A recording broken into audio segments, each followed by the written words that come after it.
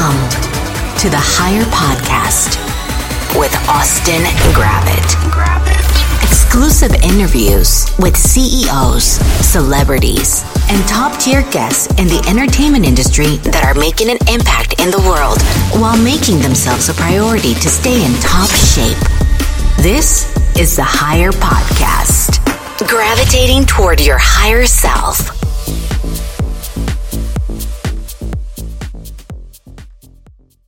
What is going on, guys? It is so incredible to be finally doing this podcast. I am beyond excited. Excited is an understatement. I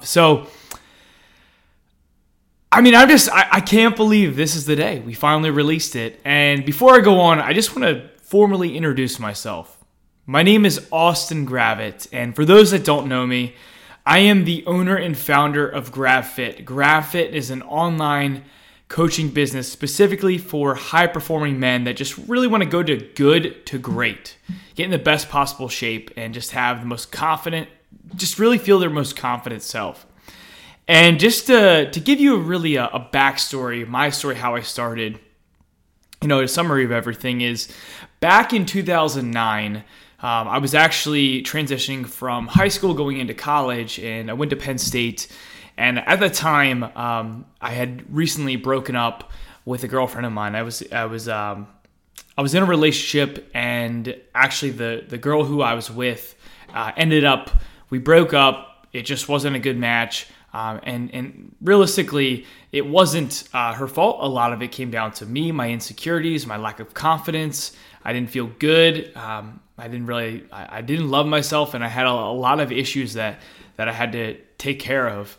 And so when I went into college, shortly after I went to Penn State, I ran into kind of the same issues a little bit. But something was interesting about college that I discovered when I was in school.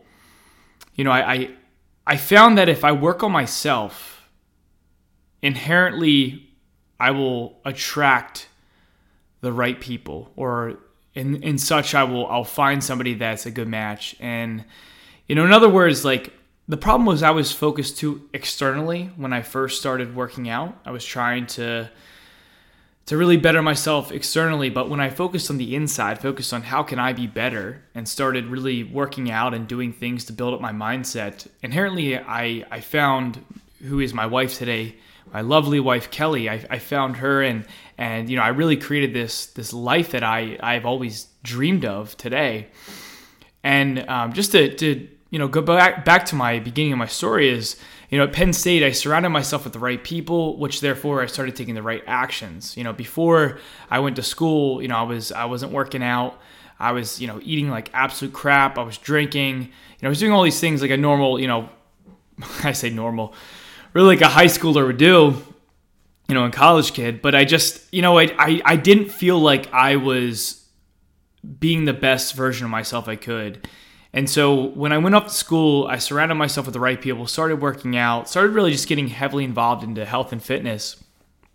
And, I'll remember it like it was yesterday. It was my freshman year, and my father at the time had, it was like the very end of my freshman year actually. And I was trying to go what's called SMEAL. It's I think it was called SMEAL, and it may have changed, but at Penn State, they have this school where it's like their business school. And I remember you had to qualify for it. You had to get a certain amount of, I believe it was a certain amount of credits, and you had to have a certain GPA. And I believe I had all the prerequisites done, but the problem is my GPA wasn't the best. I was just like a hair shy of like what it had to be. And so I was at this kind of this crossroad, if you will, where I remember I'll never forget it. I was in my apartment, because I lived in an apartment at the time at Penn State, and I was calling my dad. And when I called my dad, I remember just being in such a flustered state, like almost like a state of I feel like I disappointed him. And I remember I was at this crossroad, and I felt like I was like, Dad, like I want to go into business, but there's a part of me that over the last year from working out and just bettering myself, like I feel like this is what I want to do. And I'll never forget, he said, do what feels right to you. Do what feels right to you. It doesn't matter how much you gain from it monetarily. It doesn't matter what is the outcome from it. Just do what feels right, and inherently you'll attract the right outcome. And that really always stuck with me. And so I'm so glad I listened to my dad's advice, and I don't think I've ever told him this, but I really do appreciate, because he largely influenced that decision, which is partly, I could say, or not partly, why I've really got to where I am today, and now I'm recording this podcast. So my point is this, is that fitness really changed my life. And my goal is to help fitness change your life. You know, whether you're already working out, whether you're not working out, the goal is really to help change your life. And so when I was back in college, I wasn't sure, like most kids, what they wanted to do, but I knew that there was a part of me inside that wanted to help others with their health and fitness. And so I bit the bullet and I went for it. And so ever since then, you know, back in my freshman year, I ended up going to kinesiology. I went into fitness, and then it segued into I went to main campus at Penn State, graduated there, and graduated with exercise science. But not really so much about the degree. It's just like, I'm glad I pursued my passion. So after school, I was originally going to be a chiropractor, and it wasn't my passion. I loved, you know, what chiropractic school, like the opportunity I had with chiropractic school if I could have gone through it, but I interned with one, it just didn't feel right. It didn't feel right. So I ended up deciding to, you know what, start my own. Well, really I became a personal trainer, but then I was like, as I was training at the YMCA at the time, this was back in 2013 or 14, you know, I felt like it just wasn't still, something was missing. Something was missing where I wanted to help people, but I wanted to help people on a much deeper level. So what I ended up doing from there is I said, you know what? The only way I'm going to be able to help enough people is to be able to get in front of more people. And if I'm working at the YMCA, no disrespect to the Y, but if I'm working here, I'm not going to be able to impact as many people as I possibly can, because I'm limited to how many people I can impact in a day. So what I ended up doing from there was I ended up starting my own online business. I started my own business. I went online, and this was back in 2014, May of 2014. I started an online business. This business, it's evolved over time, but now to this day, you know, it first started off with trying to really help everyone, you know, to be everything to everybody. And I had some traction in the beginning, and shortly after, the market became very oversaturated, the online coaching space. And so I ran into a dilemma where there was just, you became seen as almost like a commodity in a sense, where there was such a saturated market. There were so many people trying to be coaches that it ended up becoming such an oversaturated market. And therefore, I had to position myself as the authority in a very niched environment, or a very niched audience. And so that's kind of what led me to segueing into whom I help today. But interestingly enough, it all comes around full circle.